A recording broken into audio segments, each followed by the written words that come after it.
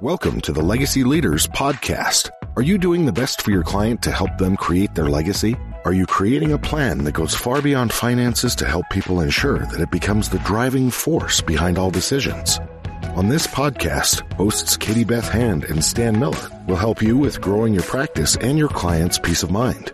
Together, they bring the best and brightest minds to share with you how to help your clients develop their best legacy. And now, here are your hosts, Katie Beth and Stan. Welcome and welcome back to the Legacy Leaders Podcast with your hosts, Stan Miller and Katie Beth Hand. Our guest today is Dan Steininger, and we are so excited to have him on the show with us. Dan is a respected author, speaker, and advisor who has dedicated his life to nurturing innovation. We're going to talk a lot about innovation today. So as we're starting to jump in, and before we really get going, Dan, tell us a little bit about why our listeners should stay tuned for the next 30 minutes. Thanks, Katie. With you two brainiacs interviewing me, I'm a little nervous. So anyhow, thanks for having me. To the listeners, let me tell you a quick story as to why I think it'd be valuable to listen to this podcast. In my youth, I used to jump the train and head out to Glacier Park, Montana, and that's the crown jewel of the Rocky Mountains. And as you come across the plains of eastern Montana in a train, and in the morning comes up, you slept overnight, these Rocky Mountains emerge out of the plains, and they're spectacular. And you get out on the platform, and you're smelling mountain air. And for those who know who John Denver is, this is his kind of country. So after working there for a couple of weeks, I got to thinking, and I'm reading a book on Lewis and Clark. If you were Lewis and Clark and you saw this mountain range, you're like, oh, shucks, this is in the way of the Pacific Ocean. And if they hadn't navigated it, what would happen? The British and the Russians and the Spanish would still control the west coast of America. So with that said, mountains, I always say, are our problems and whether they're professional or personal, that we all have. Now, if your listeners have no problems or challenges in their life professionally, they can turn off. But for the rest of us mortals, I'm going to give you some, because how did they get through the mountains? Of course, they turned to a woman, Sacagawea, an Indian, who had grown up in that area and gave them the passage through the mountains. Well, the way you navigate problems, challenges is through creativity and innovation. So I'm going to give everybody tips that they can use in their personal life and their professional life. So there it is, and that's what we're going to do today. Perfect. So as we're diving in, there's nothing Stan and I love more than knowing, you mentioned earlier, the secret sauce. So talk to us about the secret sauce of personal creativity. How do you do that? What is the solution? What's the answer? I'm happy to share those tips. So let me give you a story. I'm in Arizona right now, and I'm sure they have rattlesnakes in Arkansas, right? I mean, they have. Oh, yes. Yes, we do. So, but this spring I was hiking on the east side of Arizona. And I was ahead of my wife about 20 yards. We had a 3-mile hike. We were coming toward the end of it. And I'm using hiking poles. Rattlesnakes don't have ears, but he must have felt my pole. I heard a rattle and bam, I'm nailing the back of my leg. Okay, now it feels like a mosquito bite. And by the way, he wiggled past me on the trail and I was going to whack him. But the toxicologist said, Dan, be happy you didn't do that because you see these snakes can bite you 2 and 3 times and it's happened. Anyhow, while I'm waiting for the emergency people to come, I started thinking, okay, you got a tragedy, you got a problem, you got a mountain, what do you do? First thing is I realized that, okay, 911, and my wife had the sense, we both agreed, say, I've had a rattlesnake bite, bring in a vet. I don't want me to think to do it, but be prepared. Now we're waiting, and then I thought, okay, how about, I'm a Boy Scout, I was an Eagle Scout, how about sucking out the venom? She gave me the look like, divorce first. I said, okay, but I'm going to write my funeral oration that I died because you didn't do it. Well, True Grit style, John Wayne, she did suck out some of the venom. All right. The emergency people finally got to me. I had my vitals, was able to walk to the helicopter about a quarter mile away. Out comes the captain, introduces himself. Hi, I'm Captain Kirk. I said, you're Captain Kirk. I'm the Easter Bunny. That's the kind of day I'm having. Anyhow, they helicoptered me into Banner Hospital in Phoenix. And I was visited by the top toxicologist in the state. And she said, I wanted to see you because you're unusual. I thought, oh, Lord, what does this mean? She said, no, you've had less venom in you than most rattlesnake bite victims. And I told her the story about, True Grit style. And she's, well, our longitudinal study don't say that doesn't necessarily work. Well, then how is it that I have less venom? How did the cowboys and the ranchers settle the West? So she finally conceded. Anyhow, the end of this story is that several weeks later, when I could actually walk again, and believe me, you don't want to be bitten by a rattlesnake. It's unbelievable, painful, your leg blows up. But Anyhow, I'm in Sky Harbor Airport. Now, Phoenix has 5 million people. There's a lot of people at the airport. People are coming up to me and saying, how'd your rattlesnake bite? I said, what are you talking about? Oh, you were on the evening news because you're the first person who ever had antivenom out in the field. The reason I tell this story to your listeners, you're going to get hit with tragedies, problems all your life. Your creative response can help you survive. Now, would I have died? Probably not, but you can lose a leg. Anything can happen. Thinking through what are the creative tips you need to survive are important. So you're going to learn things professionally that you can use, but personally. So there we go. Set the stage. So tip number 1, get your note cards out. When you get hit with a problem, professionally or personally, the number 1 thing you want to do is understand the problem. Now, we Americans have a tendency, and a friend of mine wrote a book, a great entrepreneur, it's called Shoot, Ready, Aim. We want to go right to solution rather than understand the problem. Now, for all your listeners who have kids or grandkids, what do little kids do when they want something or they're inquiring? The first thing you tell them an answer, they go, why? And they go, why? And they go, why? 5 why. So when you get hit with a problem, I don't care what it is, the first thing start asking you at least 5 times, why? Why did this happen? What are the causes? And so, in fact, begin to make a little diagram for yourself. Here's the problem. Here's what I think caused it. And start to list those causes. And don't limit yourself to blaming everybody else in the universe. Even look at yourself. And did I contribute somehow? Most of us are all, it's everybody else's fault. And that's important to understand that. I'll give you a story about that one. True story. I always say I'm a recovering lawyer. In youth, I practiced law with the law school on the East Coast. Good law school. I was doing some research in the law library, and there was a case out of San Francisco. True story. It's in the Federal Register where the Japan Airlines would fly into the San Francisco harbor. And the captain on that day was Captain Oso, was his name. And the San Francisco airport sits right on the bay, okay? He flew in, landed it a mile short of the runway in the bay.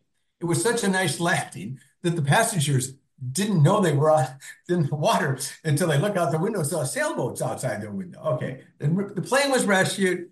He was brought before the FAA, did their investigation, asked Captain Oso, put him on the witness stand. You promise to swear to tell the truth, the whole truth, nothing but the truth. Captain Oso. Yes. Okay, Captain Oso, we'll do our investigation. 6 months from now, we'll give you a report and we're going to assess blame. Yes. Okay, Captain Oso, how in your judgment this occurred? There was a long pause, and right in the text was, how do you Americans say it? Captain Oso, screw up. The hearing was done 15 minutes later. That's a true story. So even look at yourself. Did I contribute to what's happened to my life? I mean, even with the snake bite, it was my hiking pole that got the snake mad. I mean, it is what it is. So the number 1 is embrace uncertainty. Begin by understanding you've been hit. Don't say you know the answer. Step back and say, I don't know the answer. Why this is important, not just personally, but put yourself in professional context at work. Now, you're talking about business leaders or organizational leaders. Steve Jobs, the iconic entrepreneur of our last century, he's done everything. When his engineers first proposed an iPhone, Steve Jobs said, he said this privately and publicly, that's the stupidest thing I've ever heard of. In fact, he even used swear words about it. He resisted the idea of he said, I'll never do phones, period, done. I'm not a phone company. A better part of a year, he said no. Eventually, they wore him down. The iPhone contributes close to 50% of Apple's revenues today. How can a man that brilliant make mistakes like that? Elon Musk is another one. I mean, the man is genius. He's putting rockets up every day. He's got electric cars. But he also bought Twitter, and on his own admission publicly, has overpaid for Twitter. How can if brilliant people like that can make those mistakes, what are we lesser mortals going to do? So my story, I'm telling you that is, let me explain to you when you get to work and you're in a meeting and you're the leader, you want to solve a problem. Here's your problem. There's a technical time for it, but I call it confirmation confidence. We've gotten to where we are. We think we know the answers. We're pretty smart. So we give our answers, right? And that's exactly what they did. You have to bulletproof yourself from your own success stories and realize the world is changing pretty fast and you may not have the answer. That takes humility. Now, when you turn to the people on your team in a company, and I run many companies, grew companies by billions, you turn to the team. In fact, when I was a lawyer converted to a CEO, and at my first meeting with 11 vice presidents, someone asked, okay, our new CEO, what's our strategic plan? And I said, what's the strategic plan? I was educated as a lawyer. What do you think those 11 vice presidents thought? Whoa, we got a live one, right? But you know what happened in the ensuing hours? They realized I was serious. And what do you think they thought? They had to come up with it. Suddenly moved the power and responsibility to the team. So for all the CEOs who know what we think we know the answers or in your leadership thing, embrace uncertainty. And that's important because your team members will then participate more. So there's a tip both for work and for personal life, how not to get yourself in a point where you're not embracing others to look for answers. There's another reason, by the way, as you're trying to navigate your problems as they hit you. We all have habits. You guys have set up your host, you know what you're doing. You got in a car to get to work. You didn't have to relearn how to start the car. I ask your listeners right now, or if you're watching, cross your arms. So everyone crosses their arms. Okay. Now do it the other way. Feel a little uncomfortable? We all have habits. When we have habits, it's hard to break them. And when you're hit with a crisis, a tragedy, or a big problem professionally, you need to think differently. So beware that so I'm giving you tips on how to make sure. And lastly, we all have egos. I mean, we all have our own belief systems. Oftentimes, when something happens like this, or a big tragedy or a mountain comes our way, we want to fall back on what we already know. Well, that can be a problem. So I'm going to give you some more tips on how to get beyond your own idea of how things should be solved. So with that, I want to say one other thing. FDR, at the height of the Depression, is elected the new president. And what was his promise to the American people? Most people don't know that. He said, the only thing we fear is fear itself. Okay, what does that mean? The fact remains is he promised the American people no easy answers. He said, we're going to embark on bold experiments. And that resonated. Here's a leader who's not knowing the answers, but we're going to try together. So the number one thing is we understand, take the time, understand what the problem is, how it was caused. And the more you understand it, the better. So let me give you an example. Let's say you're saying, I might want to look for a new job. Why? Okay, again, the causes. It might be you're burned out. You maybe want more money. Maybe you're traveling too much, whatever those things are. The first thing is, once you find out the causes, prioritize the number one cause. If it's just, I've had it with the travel, I want another job, or I'm not on a plane every day, or I think I'm worth more money, prioritize the causes of the problem and then attack that cause as your number one thing. Prioritize it in order. So what is the number one reason driving this? That's what and now once you know that, okay, now let's start with solution. Okay, tip number one is ideation. Now, we all heard of brainstorming. Unfortunately, it's done terribly in America. So I'm going to give everybody some tips, personally and professionally. The first thing to do is to understand that the more ideas you put in play as solutions, the better the results. The Harvard Business School did a study. I went to law school in Boston, not at Harvard, Boston University, but I had a lot of friends at the Harvard B School, and I went to their classes a lot of times. And they do this thing where they study, the more ideas you put in play, the better. So if you put 20 ideas in play, you might get 3 good ones. If you put 100 in play, you're going to get 20 or 30 good ideas. So start putting ideas, put Post-its on your refrigerator, start a log, whatever it is, what you think are solutions. And everything goes. We got Google. You can talk to other people. And don't try to do it all at once. Come back to it over several days so you can think through what potential solutions you might be. The more, the better. Another thing to do is you're thinking, and whether you're personally at home in your personal life or in an organizational meeting at a company, humor is important in a meeting. And why? So if you go back thousands of years to we're all running around the plains of Africa, that's where we started. In the Stone Age, when we would see an enemy coming, and we didn't have email, we didn't have text, you couldn't call. You would see this person with a spear. Now, are they my enemy or my friends? What is this? So our ancestors developed these, humorous signals to each other. Maybe they did a crazy dance. Who knows what they did to signal, I'm a nice person. I'm not going to kill you. I'm not going to throw my spear at you. Okay. Fast forward to the 21st century now. Personally in your life or in a meeting, if you play humor, what it does, you're listening to me we have two hemispheres, the analytical side and the creative side. The left hemisphere is where you're listening to me now. Creativity or humor moves you into the right side of your brain. That's the source of creativity. And it has a whole bunch of other reasons. It diffuses the political tension in a meeting, if you can use some humor. Good politicians good actors, you use self-deprecating humor. Humor relaxes people. It cuts through class. It cuts through barriers. And if I say in your personal life, play an old Seinfeld episode at night or something to get you and your friends or your significant others laughing. So that's really important, to build humor into your decision-making process, because it'll move you into the creative side of your brain. And then the other thing is, if you're in a meeting and you're brainstorming ideation, 50% of the American public are introverts. I mean, they don't want to talk up in meetings. Now, all of us have been in meetings. The extroverts tend to dominate, right? So the Harvard Business School does a thing every year where they pretend that students and they film this. Their plane crashed in Iceland or someplace, and you only had a couple hours to collect everything from that plane you need to survive. And so they film this, and then they put the list together, and then they're debriefing. They noticed as they're watching it, one person in that room didn't say a word. Finally, they turned to him and said, "Look, you didn't say anything during this entire brainstorming session." And he said, "Yeah, well, I tend to be a little, modest or whatever. I just don't like to speak up." "Well, what do you think of our choices?" He said, "You won't last a day." And he said, "Why?" He said, "I grew up in the back hills. I've learned to survive.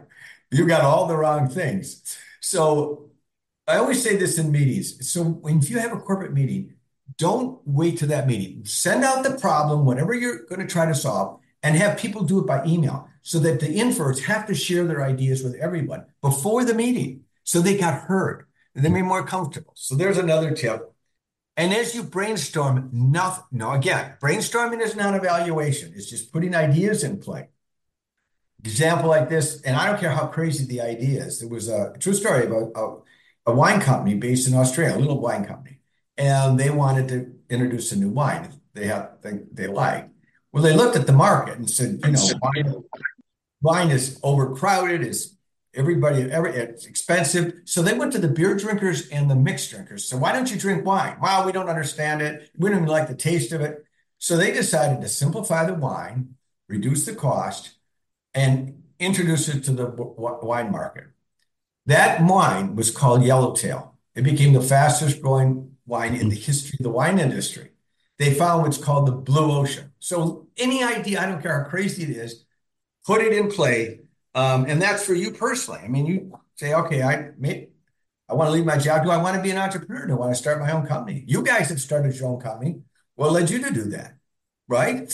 You're both entrepreneurs, right? What got you to do that insane decision? And by the way, I always say to all my friends who've grown companies large size that you're all crazy. Entrepreneurs are half crazy, because to give up a paying job and take the risk of running your own business. So congratulations to you. So there you go. So that's tip number 3 on how to brainstorm, how to develop a list of ideas.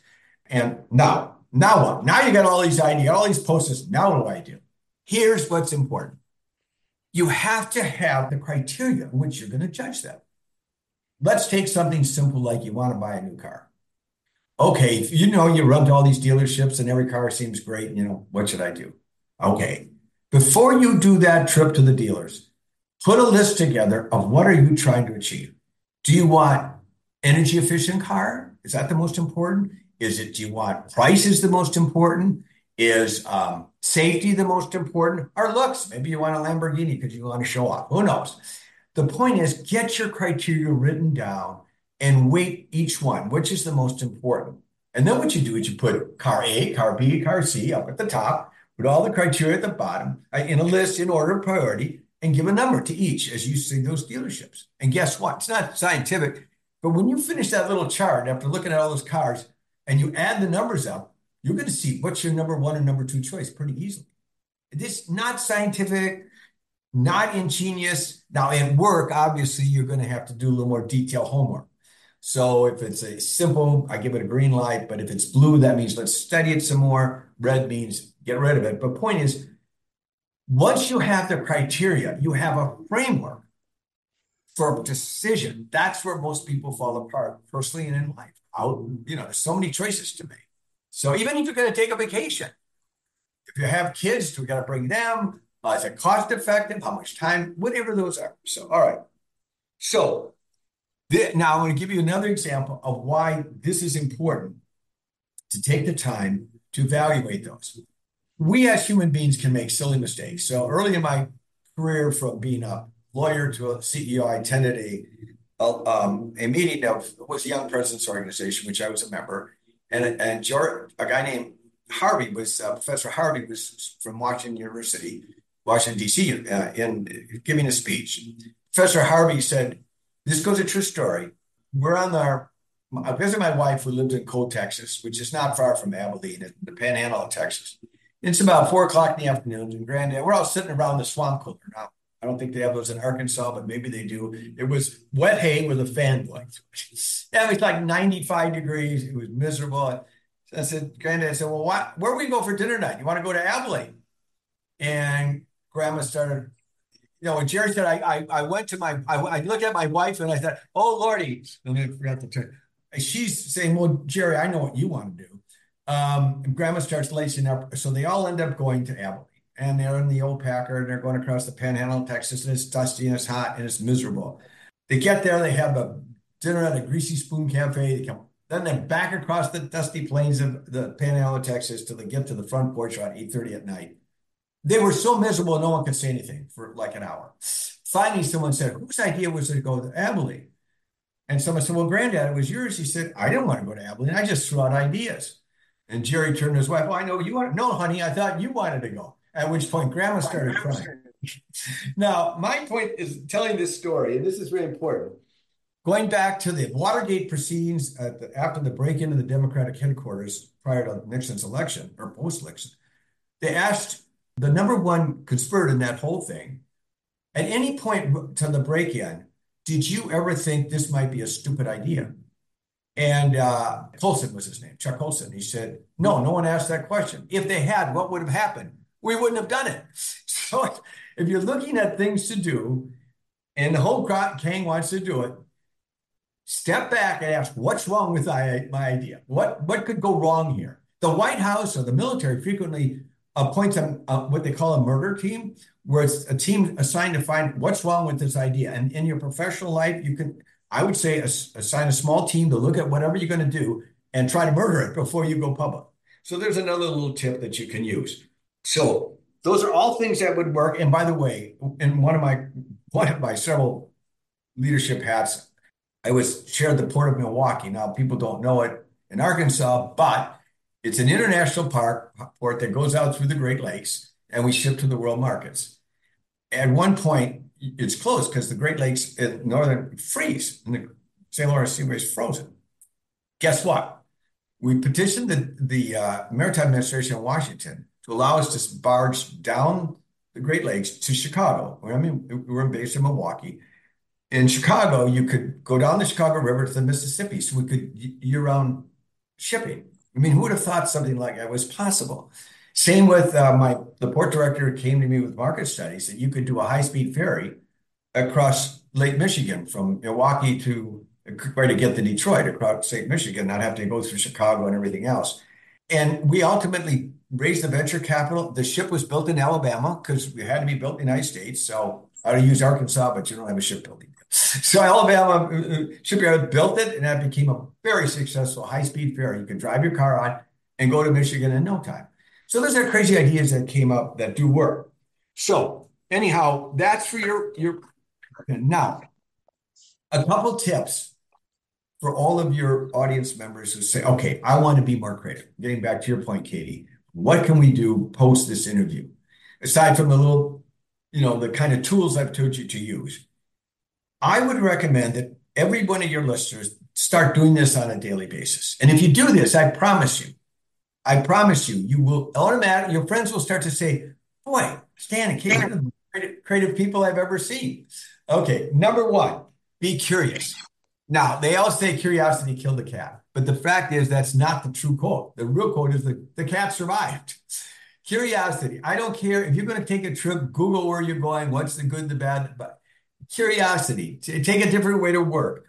Always be curious about what goes on in life. Try things different. Every day, do something different, something that you're not used to. And the curious people do that automatically. If you see something on the news you don't understand, Google and find out what's going on. Another important tip, and boy, this is going to be weird for your listeners, but solitude is really important. Now, we live in a world we're being bombarded by cell phones, texts, advertisement. It just comes 24/7. What does solitude do for you? Well, up here in our brain, we have it's called the executive functions. There's all sorts of technical names, hippocampus, and all that.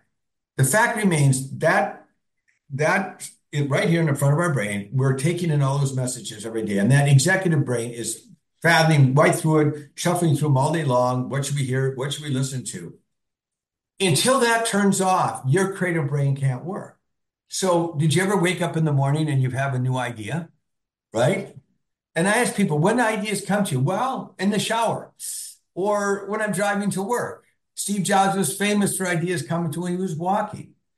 I get them when I'm a swimmer. And the problem is when I get to the end of the lane, I would write ideas down that came to me. Well, unfortunately, I was using ink. So I'd go back to the office and I'd say to my administrators, look, what is in? These are great ideas, but he couldn't read them. Well, I finally ordered something that's pencil that doesn't blur. So build solitude, turn the cell phone off. I don't care how you do it. I don't care if you meditate. I don't care if you go for walks, showers, whatever. Build solitude into your daily life, because that's an opportunity to turn this brain off, the executive brain, and let your creative side. And it'll happen to you. That's why you come up with ideas when you're sleeping at night. You have weird dreams because your executive function is turned off. So your creative side goes nuts, and it does come up with some weird, strange ideas. Another thing to think about, again, I've talked about humor. Build it into your relationships. Humor is great.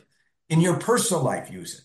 You don't have to be a great joke teller. You can just play YouTube clips, right? I mean, there's ways of building humor into your daily life. And exercise, not everyone knows, but what people don't understand about exercise, it's not just good for your body. When you exercise, I just go for walks. It shoots new blood up into your brain, and your brain needs that blood. So that helps. And the last thing I'll say, and this is important, emotions affect all of our thinking. I mean, if you've been hit by a rattlesnake, I was a young Peace Corps volunteer. I had malaria out in the middle of the African bush country, and those are panicky moments. You're like, oh, good Lord, what's going to happen? Or you get fired, or someone you love leaves you. Your emotions are high. But the problem with emotions is they can prevent you from making great decisions. We've all heard of emotional intelligence. Think of the word emotional intelligence together. Emotions are when I'm out of control. So you heard about a drive-by shooting. Someone got cut off, they put out a gun and shoot the other person. Those emotions of anger or love can really get us into trouble. So my advice to all of us in your personal life, measure your responses. Look at your own emotions. Okay, this person cut me off. They did something person. What's an appropriate response? Whether it's love or anger, what all the emotions we go through, take your time to figure out what's the best response. And that's called emotional intelligence. It reduces the time that you make stupid mistakes. So, and that can hurt you. So measured responses. So there we go. I've given you some tips that you can implement in their personal life and things they can do at work. And I promise you, last thing for all of you want to be leaders. And this is the last thing I'm going to say. I love this. Having been in leadership roles all the time. People in leadership roles are expected to know answers, right? If the President of the United States gets up and says, I don't know the answer, like, oh, we got a live one. Okay. How do great leaders really lead without looking like they're idiots? Well, it's called confident humility. They communicate to the people they work with, look, we're going to get this solved. But I'm humble enough to say, I don't know the answers.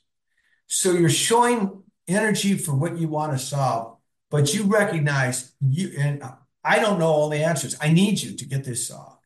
That's great organizations. Those are the kind of organizations, unless you're Elon Musk or Steve Jobs, you're brilliant, that are successful. So with that, man, there, I've worn myself out. I need a nap. So No, that's all great. I had a whole list of questions for you, and you've answered them all for me. So that's great news. These are some really incredible tips. I have a whole list of notes. I love just a lot of what you said about all of these tips, and I like that they're ones that we can apply as professionals to our professional lives, and the fact that we can apply them to our personal lives as well. So I love that. Be curious, solitude, exercise is definitely one we've been trying to implement more in our personal lives, and it really is making such a huge difference. And as you may know from meeting us before the podcast got started, humor is one thing Stan and I both have in common as well. So all really great tips, Dan. Stan, did you have any other questions for Dan? Yes, I do. Before we let Dan go, I've got to find out. You talk about the older brain, and that's really relevant to me today. I had a birthday yesterday, and so whenever I see that I've never seen that word before, the older brain. Tell me about that. And I think for all your listeners, this is the most incredible scientific breakthrough in a generation. It doesn't get enough attention. We always thought we're born with 5 billion neurons in our brain. We lose them over a lifetime and we die, right? But, and so you can't grow a new finger. But since neuroscientists have been studying the brain through PET scans and MRIs, which we never had before, they have found that we can grow new brain cells in our brain. This is revolutionary, that we can actually create more new neurons in our brain. And that's important because it helps run off dementia, ward off dementia or Alzheimer's. So how do you do that? Well, it's just like exercise. You have to challenge your brain.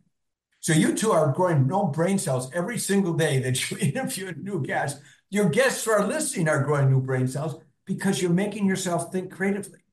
And by the way, so some 22-year-old may be able to remember names better than you do, Stan or Katie, right? Guess what? What you have at your age is called crystallized intelligence. It's the lifetime of making mistakes or learning by you go. You have more wisdom. I will trust your judgment over a 22-year-old on any day of the week. So so knowing that we can actually grow new brain cells, we have crystallized intelligence because of our been around for all. It's really important, and so that this isn't, where Americans are living longer, they're healthier, and they can use their brains in a way they've never thought of before. So there you go. So there's Stan. Yep, you're making my week. You're making my week. This is terrific. You got that right. Yeah, your brain is going to just explode. You've got someone, and yet just the right podcasts you do, guys, are just adding to your brain cells. And how great. You got more neurons than you ever should have had at this point in your life. So well, we love getting to meet and interview new people and hear the wisdom from other people as well. So I feel like we're right on track with everything you've been saying about that. Dan, is there anything else you want our listeners to know before we close out the show? Yes, thanks. One thing that I like helping people on a point in my life, I reach out to help others. You can go to my LinkedIn profile, my LinkedIn, Dan Steininger, and click on me and subscribe to my newsletter. Get a couple times creative tips that you can put in your life. Comes out maybe twice a month. So you get it free, doesn't cost you anything. And you can, or my website, but preferably LinkedIn if you want to communicate with me through LinkedIn. If you got a problem or a challenge, and if you don't, consider yourself lucky and go to a bar and celebrate. But if you do, drop me a note. I'm happy to give some of my time to just listen to you through. It won't cost you anything, and maybe hopefully point you in the right direction. So those are a couple tips to your listeners if you want to follow up and at no cost to yourself, because I believe in this stuff. I mean, it saved my life 5 times. I've met the Grim Reaper and survived it, run organizations. So I share with you tips that work for me and could be helpful to you. But I'm not interested in giving you answers, helping you give ideas and suggestions for you to follow. So I love that. Well, for our listeners, this has been the Legacy Leaders Podcast with your hosts, Stan Miller and Katie Beth Hand. And our guest today was Dan Steininger. And for Dan, you can connect with him through LinkedIn. We will link that in the show notes for you. And you can also visit his website, dansteininger.com. Also, be sure to check out his book, Conquering Your Mountains, Solving Problems Through Innovative Leadership. And Dan, thank you again for all of the helpful tips today. I hope all of our listeners have left with a list of tips so they know how to go and get started. Thank you so much for joining us on the show, Dan. Thanks, folks, and keep helping people grow new brain cells That should be the new tagline. We help you grow new brain cells by listening to our podcast. I think it's a hit. I think it's a hit. We'll have to change our tagline on our show. All right. All right. Thanks, Thank guys. you for having me. Here we go. All right. Take care. You've been listening to the Legacy Leaders Podcast with Katie Beth Hand and Stan Miller. For more information on them and the show, please visit pinnaclelegacylaw.com. If you like what you've learned today, do share the program with your friends and subscribe wherever podcasts are found.